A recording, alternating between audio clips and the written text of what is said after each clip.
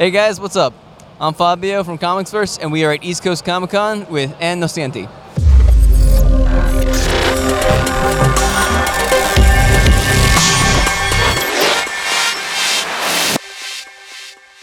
All right, so the first question is one of the themes that you went over with, and your Daredevil one was the collateral damage caused by superheroes. What inspired you to tackle this very still controversial issue, as evident from the Civil War movie that came out last year? Well, I think that because I didn't grow up reading superhero comics, that at some point, after you write a lot of comics, you start realizing that the narrative arc of a comic, everything has to escalate into a fight, which is fun.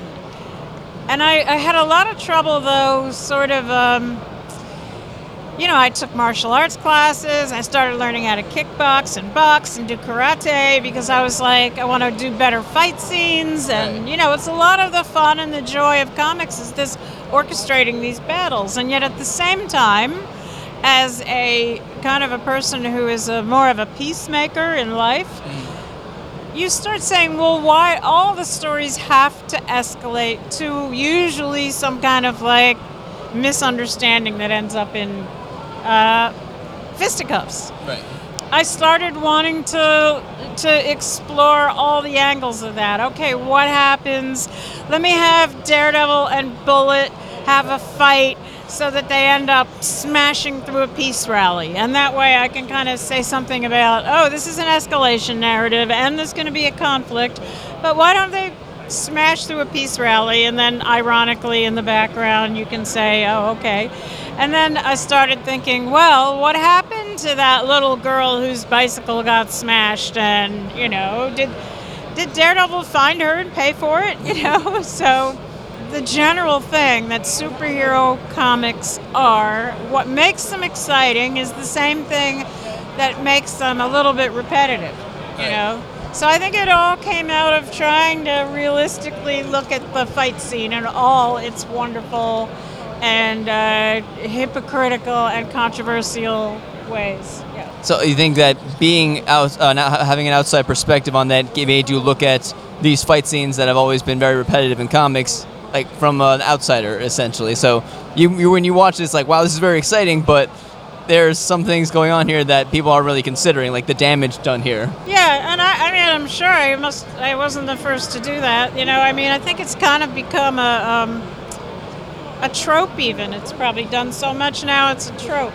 Yeah. That, you could probably do a whole book called Collateral Damage. Maybe they have. I think there was. I think it was a Marvel show called Collateral Damage. Well, you could literally follow just all the people that got screwed over from just the Hulk.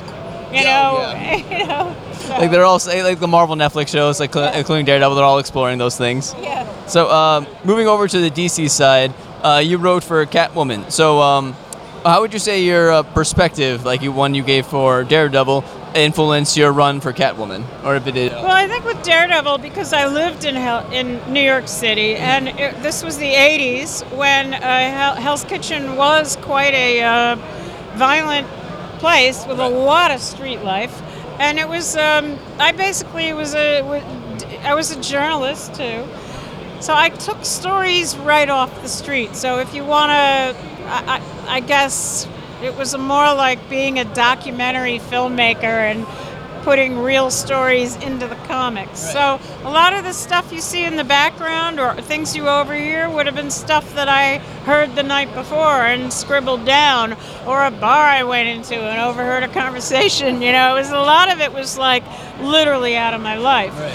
Then years later, being asked to write Catwoman, but I had been out of comics for quite a while, doing other things, and they said, well, our idea here with this new 52 thing is to roll back time and have them be young again. And, there is always that problem with comics. How does Peter Parker stay in high school, And when Peter Parker gets married, people are kind of like, well, now that's boring, It's sort of like, Yeah, let's put him back in high school. Oh, let's make him wealthy. Oh, let's take his money away. So you have to continue reinventing without violating the essence of the character. And a good character, you can stretch them to the limit and they snap back. So with Catwoman, they were like, she's young. She's not an experienced thief yet. Okay. She hasn't had all those stories under her belt that she has now. So, and we also don't want you really to get into her origin that much, Because, people had made Catwoman a prostitute, a streetwalker. They had done all this stuff with her. So I wanted to go back to the very, I wanted her to do some thieving and screw up.